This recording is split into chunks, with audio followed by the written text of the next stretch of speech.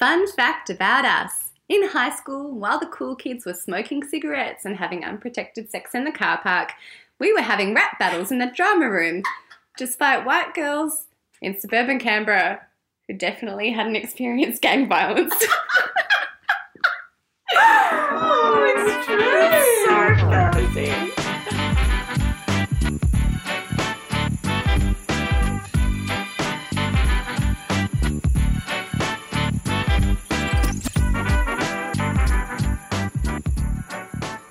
Hello and welcome to Good Sheilas, the podcast that will turn your stomach and warm your heart as we reflect on what makes all of us tick. I'm Bron, a Melbourne comedian. And I'm Claire, a human rights lawyer. And we are long-time friends, short-time mums and lifetime dickheads. Each episode we will tackle something in the media as well as something in life that has kicked us in the guts. So strap yourselves in, mongrels, and get ready for Good Sheilas. G'day mates, episode 3. Episode 3. We made it. Yes. Halfway to 6. And that's halfway to 111 times 666. It's the devil's number. That is 100% not right. Hail Satan. You are an idiot. Not really.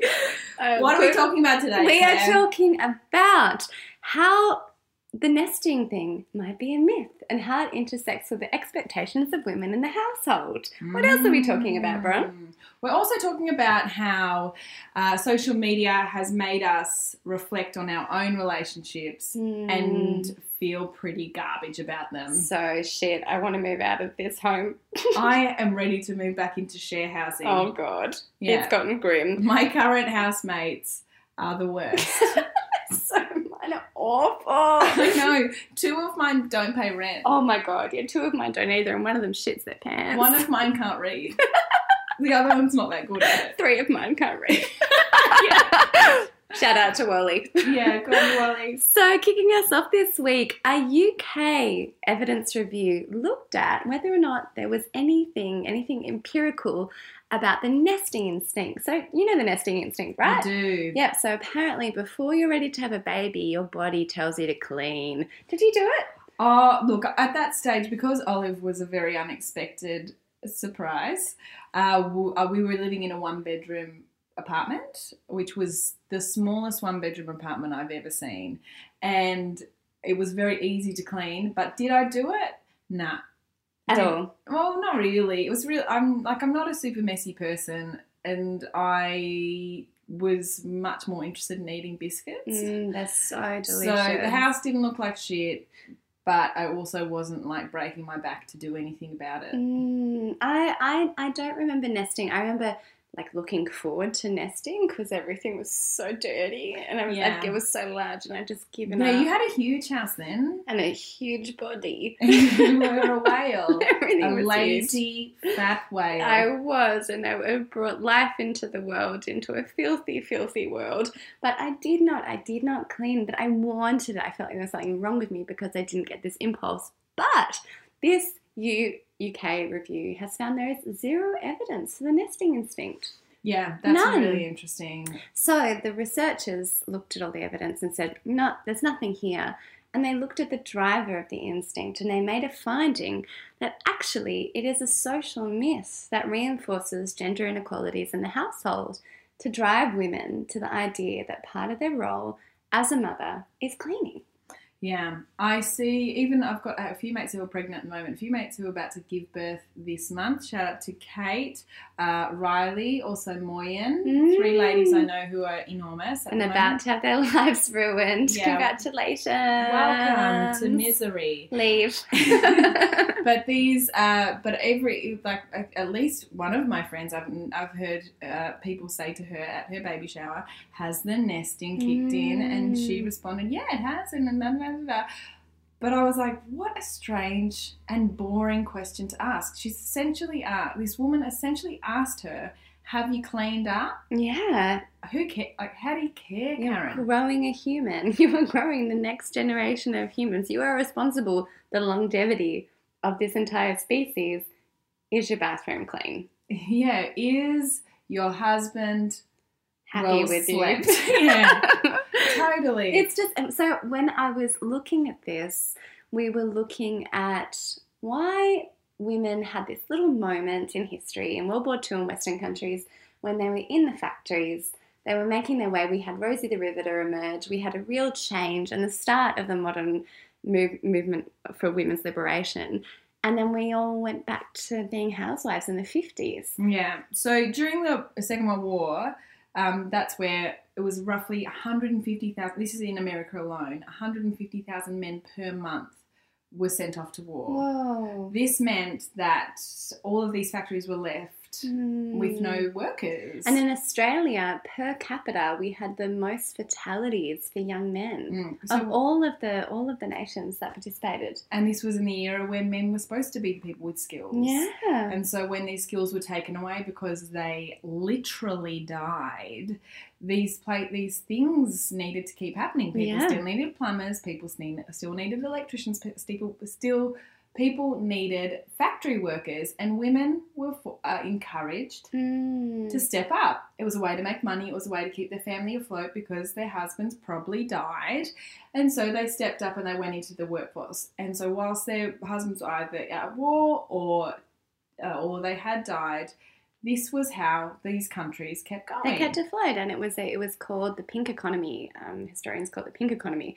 But the challenge was when the war ended and all of the capitalist white nations were looking for a way of getting back to what was normal. Women had found a form of empowerment. They'd found a way to connect with each other, a way to find worth, and they'd seen themselves, for many of them, for most of them, very first time having a value beyond their marriage, beyond keeping their house clean, beyond having children.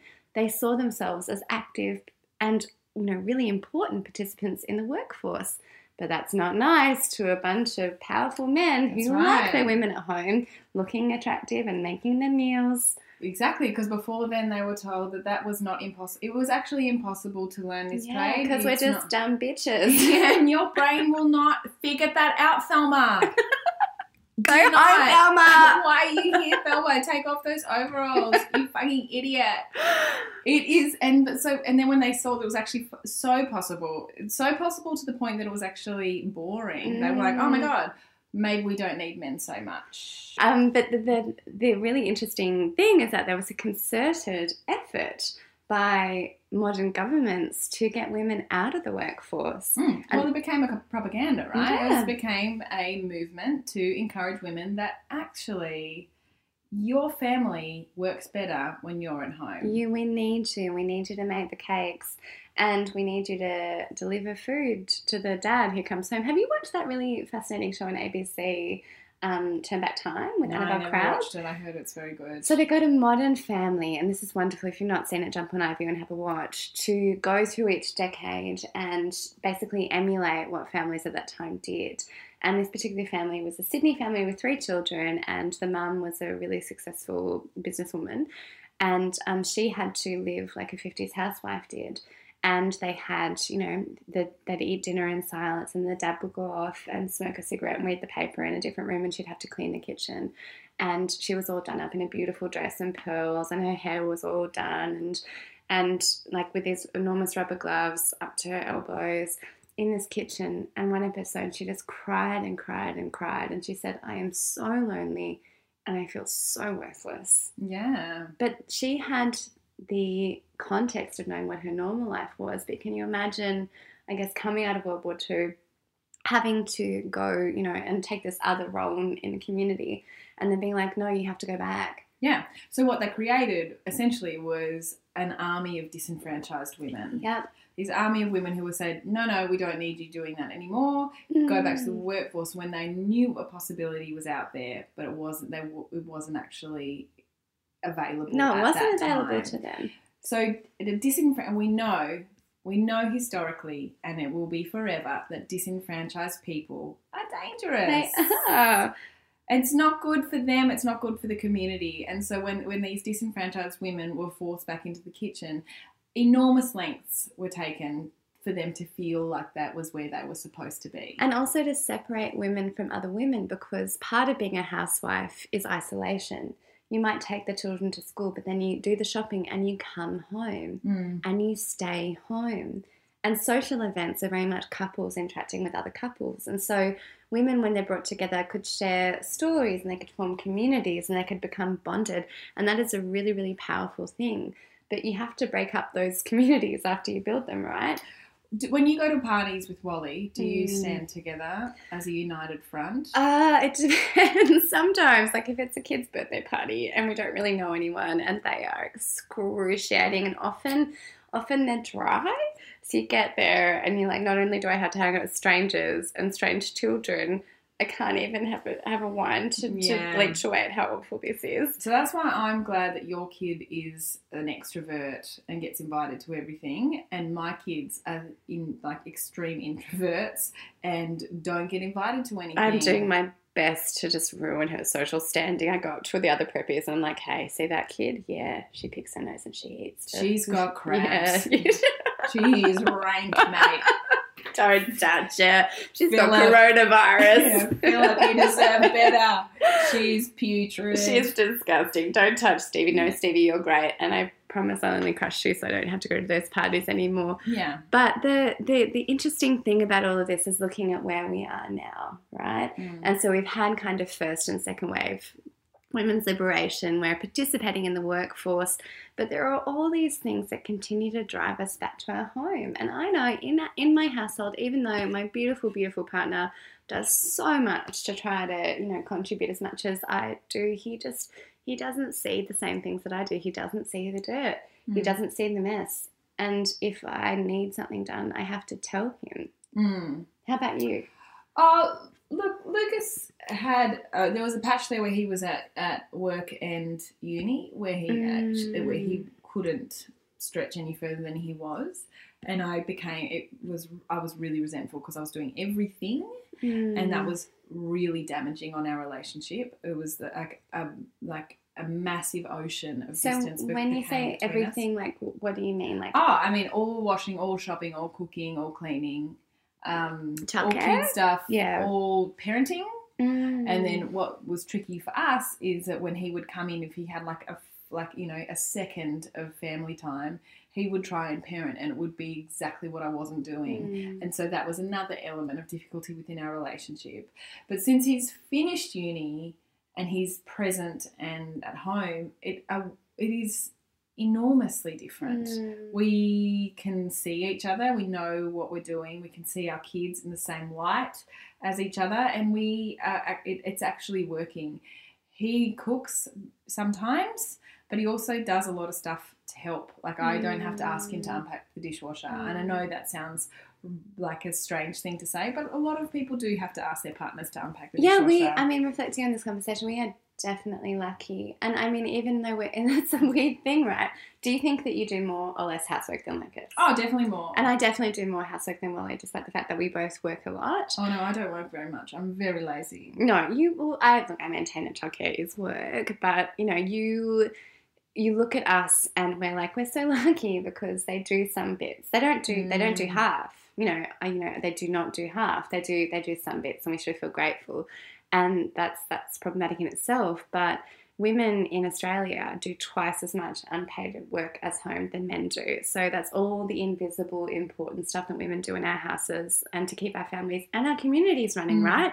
So it's dropping the kids off at school with their lunches and making sure that everyone has clean undies, because you know that a couple of members of your family are running low, and buying presents for birthday parties. Oh, I hate that one the most. I hate it so much. And our dear friend always has like a pile of presents ready to go for those days, but every single time there's a kid's birthday party, and we're not invited to many, like I said, my kids are losers. But when we are invited to something, I'm like, oh my God, I haven't prepared for this. I'm not well versed in kids' birthday parties. We gotta go, and I'll end up going and overcompensating and spending like $40 on a kid that I've never seen before and I will never see again. Just put a bow on a roll of toilet paper, mate. No, we don't have any of that. God, you're so flashy. Sick of you. Show off. What this means for the economy is actually really important. The Workplace Gender Equality Agency do lots of data on this. So if you look at the total of worked hours for men and women per week and the amount of unpaid labour that we do, men work about 55.5 hours a week. They get paid for 63.9% of them, right? So that's a fair bit of unpaid labour. Women average work, which is 56.6 hours a week, but we get paid for 35.6% of them. So most of our work is unpaid. We work loads and we do it for free. We work as much, we work more than men if you look at it the same way in one basket, paid and unpaid labour. But we do most of it for free. And they get paid for most of theirs. So the fact that we're the lucky ones, even though we both do more of the load, is so problematic. Yeah, this year I'm taking a year off, I guess, kind of permanent work. Just doing kind of tutoring and things like this because I'm so clever. But like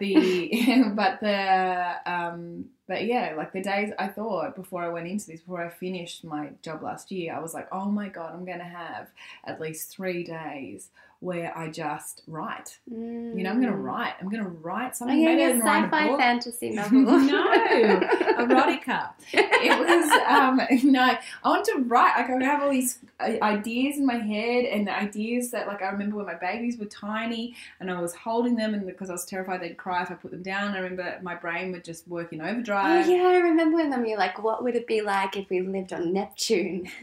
I hate you. No, it was like, I would just be like, I've got this idea, and as soon as I can put this baby down, I'm going to be able to do it. Yeah? And then the babies, I could put them down, and then I was like, great, as soon as you're not a toddler and then you're at school, I'm going to be able to do it. And then I was like, great, as soon as you're at school and then I can take a year off work, I'm going to be able to do it. And now I'm in that zone. Like, Edie's at like daycare 3 days a week. Oliver's at school 5 days a week. I have what I thought would be 3 days free from work to actually write. Has it worked out like that? No way. It hasn't. Like yesterday I wrote for a bit, and it's no one's fault. It's not like Lucas is calling me and saying... It's Edie's fault. She is the worst.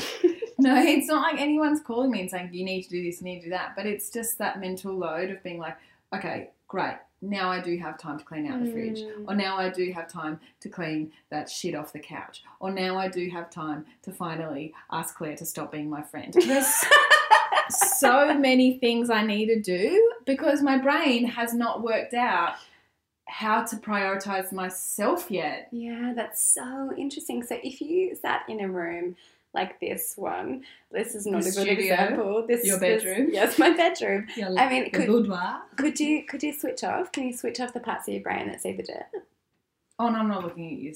No, I mean, I'm just my filthy bedroom. As an example, like if you're at your own home. Oh, no, I cannot. Yeah, so you can't actually focus on you. No. Without getting that done first. No, I thought that I would, like, at my house, I'd be able to set up at the kitchen bench and have a cup of tea. I'd just be like, wow, my house is glorious. Look at all my indoor plants. I'm fucking nailing it.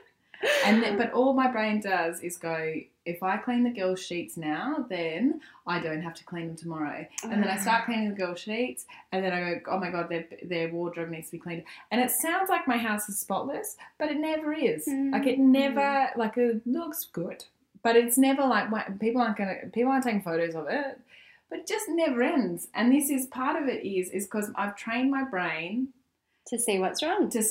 And to also see that my life is the most successful if my house is clean. And that your children and your partner are not participants in that it's your role. Yeah. Yeah. Especially having this time off work, which is crazy. Which you're still getting paid for, I might add. You're on long service leave. Yeah. Because you've served the community for a really long time. We're like, hey, your job is really fucking hard. And it can be a bit shit. So this is what we do to thank you, to say, hey, that was really hard and that was really shit. So have some time. Yeah. But even if I wasn't, if I was just one of those people who said, I'm going to take a year off and I'm going to do something for myself, because I haven't for a really, really long time, that is okay. But I'm not conditioned to see that as okay. No. So I'm thinking this morning, when is it going to be when my brain's going to say, okay, now's the day? Because has not been, we're almost at the end of term 1, and I have not spent one of those days just actually sitting down and writing. Not a single one. Not a single one. Really? It's always frantic. It's always like this Yeah. frantic, oh my gosh, I need to get this set done before this. And then it has not been relaxing. It's not been enjoyable. It's not been as slow as I wanted it to be. And that's because I know I need to shift the way my brain works. But And it's unpacking a whole lifetime of socialization, right? But it's not even my lifetime of it. It is the lifetimes before me. It is the people that we see these post-war women who have been disenfranchised because they have just been...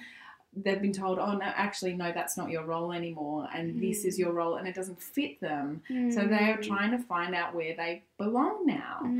And so I'm trying now to figure out how I belong as a person who doesn't work 3 days a week and is kind of at home in her own filth. But that's like a really interesting conversation about value as well. I mean, like how do we see ourselves and how do we value ourselves? And I know I feel this constant, I'm constantly rushing. I constantly feel pressure. I get home, my house is fine. It's just messy.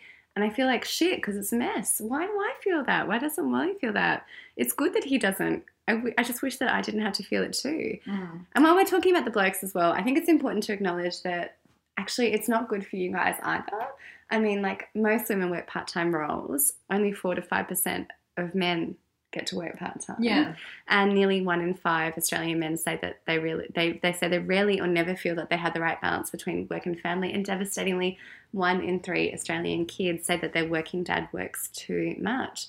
So, I mean, you might be earning more money, but you're not necessarily happier. And there is a definite impact on part-time workers who are male. They are penalised for it. And men, the other really important point I want to make is that men in male-dominated sectors, even though they're better paid, they have cultural problems that negatively impact them, including a lack of workplace flexibility. And there's also a lot of conversation in the last few years about how that leads to disproportionately higher rates of suicide in male-dominated sectors because workplace cultures of lots of men, they tend to be really hyper-masculine and stoic and tough, meaning that the identity attached to this full-time, breadwinning role where the woman is at home cleaning the home and the man is at work participating in the workforce and being the breadwinner for their family, they are less likely to engage with their mental health, to identify when they're not doing okay. They're less likely to seek help when they're feeling bad. And the result is way higher suicide rates. So it's bad for individuals, men and women.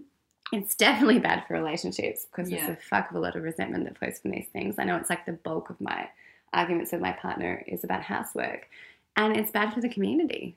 Oh, definitely. I also, if you're a bloke and you're not particularly passionate about your job and you would definitely prefer to be the one who's at home half the time or most of the time, then that obviously toxic masculinity is going to weigh in there and then you're going to see yourself or the world will see you as a bit of a failure. Yeah. I mean, my partner has been navigating that for a few years because we've always seen my career opportunities as being kind of broader than his, and he's honestly a way more patient parent. He has time to sit down with the kids. I mean, he also has heaps of time to ignore the housework, but he's very good at Zelda as well. He's very good at Legendary Zelda and Pikachu's and everything he does. We love, we love Wally, and he's a beautiful, beautiful man child. But I think he's just more patient with them. He crawls around the floor and he plays stupid games. Like he would be way better, and he's more relaxed. Even this morning, I have my day off. I work 0.9. This morning, when the children woke up at 5:45, I was still like running around like a headless chook trying to get Stevie to school. And I yelled at her. I was so frustrated. I yelled at her. I was like, Stevie, you have to get dressed. And I felt so awful after. And we jumped on the bike and rushed to school. We got to school at 8:40. No one was there. No, you were early. I was so stressed because I'm like, we've got to get to school. We've got to get everything done. And I can't switch that bit off. And what's the impact on my kids? It's not great. To yell at your kids once is fine. Come on. It's fun. It's fun. Come on. Your pieces of shit. Yeah. Keep them on their toes. An unhinged mum is the best kind of mum. It's a gift to the community. Exactly. Let them think they don't know what's going to come next. So this is just unpacking, I suppose, one more bit of the way that we think about ourselves and the way that we think about our body. Like, it's just a total myth, guys. Yeah, it's true. But also, like just lastly, when you say that Wally takes time off and he doesn't, if he did want to take time off, he wouldn't notice things around him. When Olive was little, Lucas had 3 months paternity leave if I went back to work. So when Olive was about 9 months old, I went back to work full time. He took 3 months off and he was useless. Yeah, we joke about it all the time. When we joke about it, we like laugh. I laugh, cry about it, and he walks away. Politely giggles. Yeah, and it's on about the way to get a just, cigarette and a glass of milk. Yeah, well, he saw it as super temporary. He understood that there was a 3-month cap. So he would he'd play with her in the day, and she was 9 months old. She was useless, but he would play with her a bit. But at 5 o'clock, at 4:30, whatever, when I got home, and I would rush home. I couldn't wait to see her. I'd get home, and he would go and see his mates, and it would often be at the pub or whatever, because he had worked like however many years. Life. Yeah, however many years until he got to that point, and he saw this as a break. Yeah. He saw it not as what I would see it as. He saw this as a break, and he played with it, and then he was like, amazing, I'm going out. And he would go out, and he would sometimes come home at like 5 in the morning. That only happened a couple of times, but let's never forget it. And he would come home super, super late, and then the next day I would get up, and I would be like, all right, you've got to, I would make sure she had all of these things, then I'd go to work and all day think about her and couldn't wait to get home, and he would play with her, and then I'd get home, and then he would go see his mates.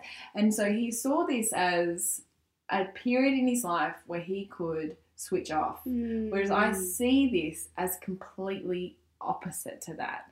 And I can't switch off, but I can't channel it in the way that I need to right now. Into your talent. Yeah. Does that make sense? Which is hula hooping. And also punching their friends in the face. I can't wait to practice. Fucking dickhead.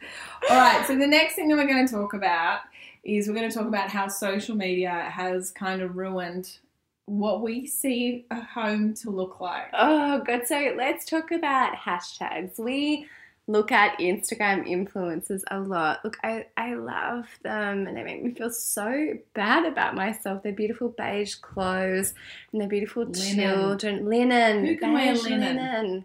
Not me. No. Actually, when I arrived here today, Claire was lying on the couch and she has a boob tube dress on. So I thought that she was in the nude with a towel over her. And I was like, okay, we've hit rock bottom. So neither of us look that good. But also, we're not trying to be influencers. No, this is not. But we both follow them. We do, and we can't, like, I look at their beautiful families, look, and there is an element of privilege here. They're usually quite wealthy families living in quite lovely places, right?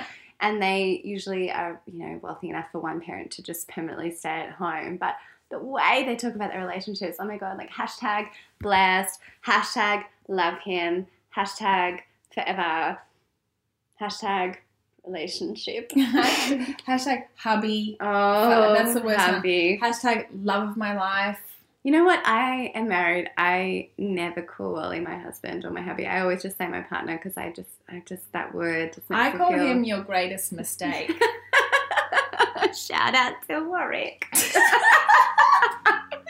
No, not really, just joking.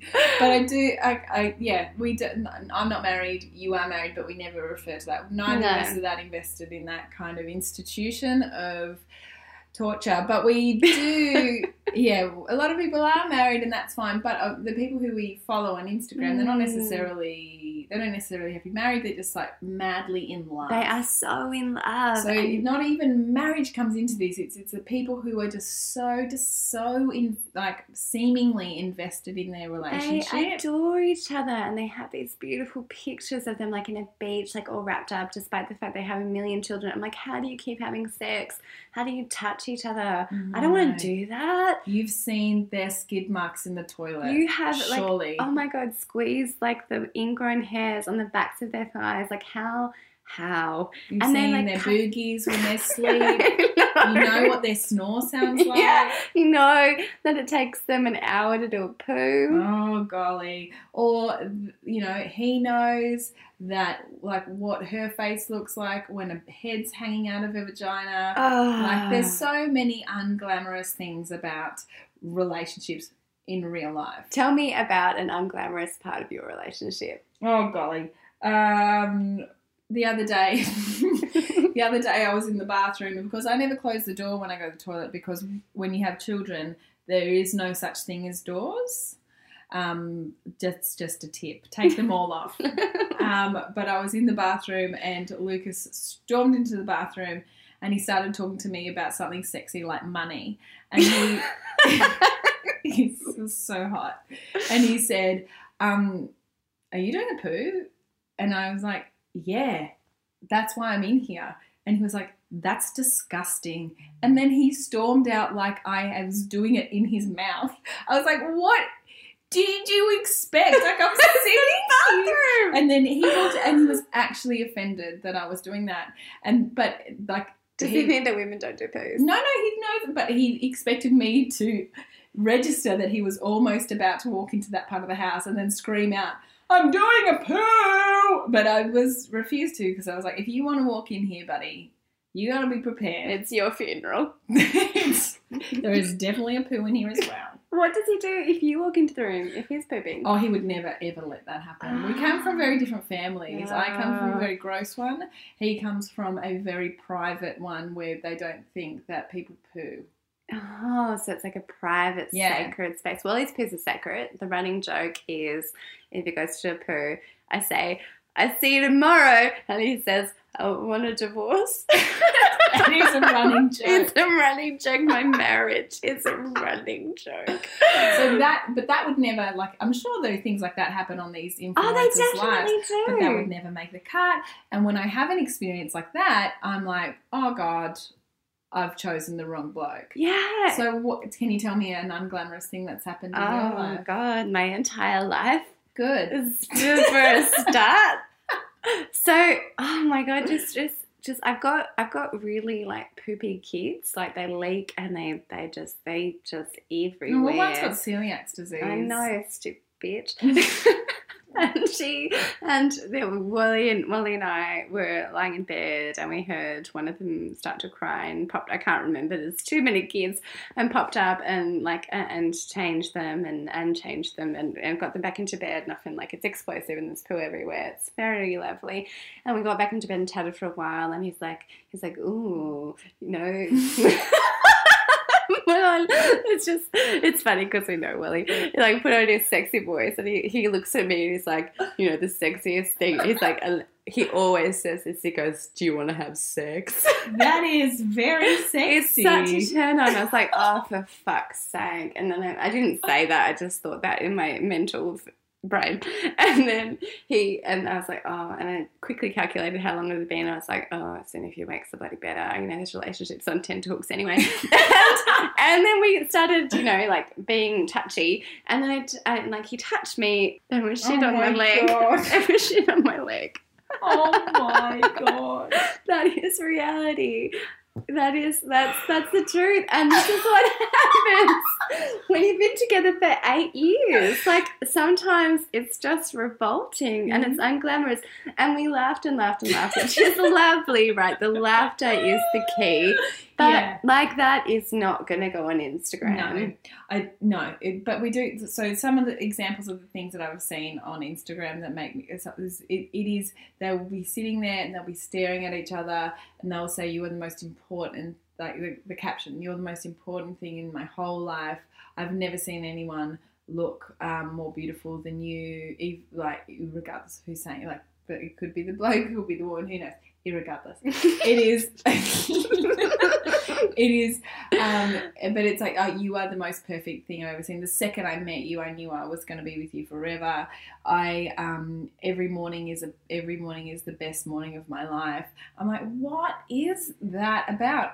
This morning, when Lucas woke up, I was in my brain. I was like, if you wake me up, I will kill you. I don't know, do some people genuinely think like this about their partners? They can't. But I don't know any that do. And I know many people. I've got lots of friends. I'm very popular. But, like, I know, like, you know, my sister's been with her partner for 50 billion years, roughly, and they've got 4 kids, and they love each other heaps. But there is none of that, like, touchy-feely, kissy, huggy, pinch on the bottom, like, lick on the eyebrow, whatever these people do. But me looking at their relationship, I'm like, yeah, that makes sense to me. This works. If my sister posted something about her husband that was like really gushy, I would feel like she was doing it because she was in trouble. Oh God, it's a cry for help. Yeah, like I am in trouble. Call the police. Yeah, exactly. But so it doesn't resonate with me. I wasn't brought up in a household with parents that were super lovey-dovey. I was actually not brought up in a household with parents, so that would have been weird. But it doesn't make sense to me, and I also feel really confused when I see it. I feel, I don't know, part of me just wants to believe that it's true somewhere. And it's weird because, like I said, Willie and I have been together for 8 years. I love him deeply.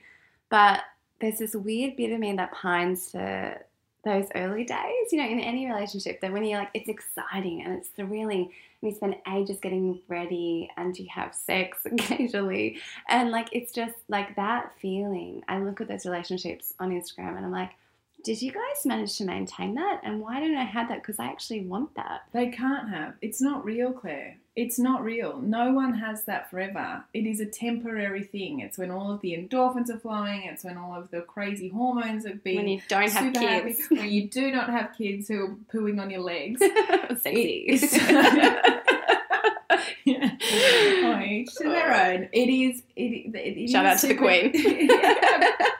Coupon for life. But it is a temporary part, which we have to acknowledge is a temporary part. And whilst we can kind of dip into there every now and then and be like, that is nice, and do you remember that, and whatever, we have to look at it nostalgically rather than resentfully. As well. We're like, why isn't it still like that? Because it can't be like that. Because at that point in your relationship, you weren't walking in on each other doing a poo. No. And good, because you probably wouldn't have had any kids. But, I think about my relationship now, and the loveliest bits are just when we laugh together. And because, he's seen the bits of me that only also you have seen, like babies coming out of my fudger. Like he there's nothing left to hide. And so when we laugh, it is the most genuine, beautiful thing. Like, one of my favourite parts the last few weeks has been, we sat on the couch last night and ate password cheese stirred into it because we're bogans. And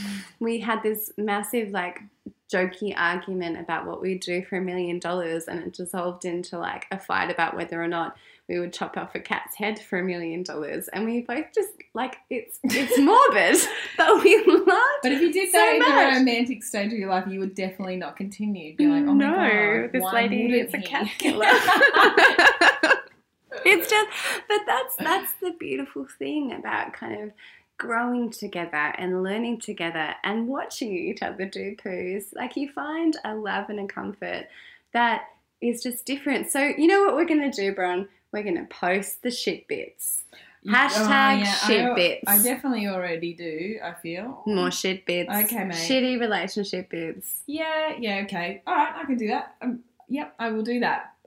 So what I also think we need to do is kind of call it out as bullshit, these romantic ones, these super romantic ones, because they are damaging on the normal relationships, and also the people who aren't in relationships, their idea of what a successful relationship looks like, because that is not a successful relationship, because to me, in my opinion, that is not a real one. And the reason why we follow them is because we miss that part of our relationship. I never wore beige linen. My children did not either. We would look categorically unwell if we did that. Very, very pale. They'd be like, wow, did you recently get out of the psych ward? Did you recently die? Yes, I did. I'm recently going to a fancy dress as a peasant.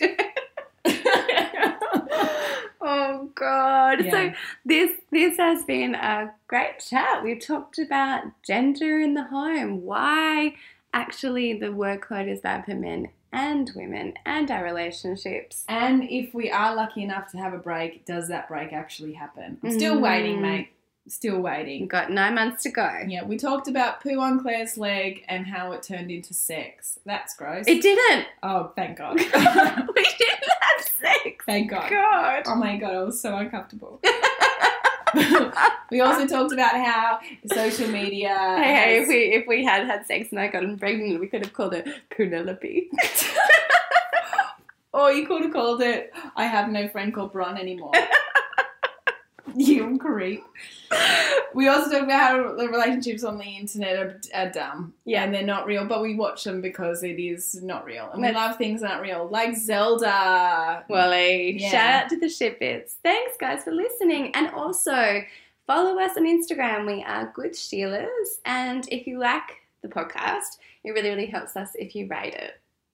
Yeah, at least 1 out of 5. At least 1 out of 5, but don't bother. Yeah. Bye, guys. Bye.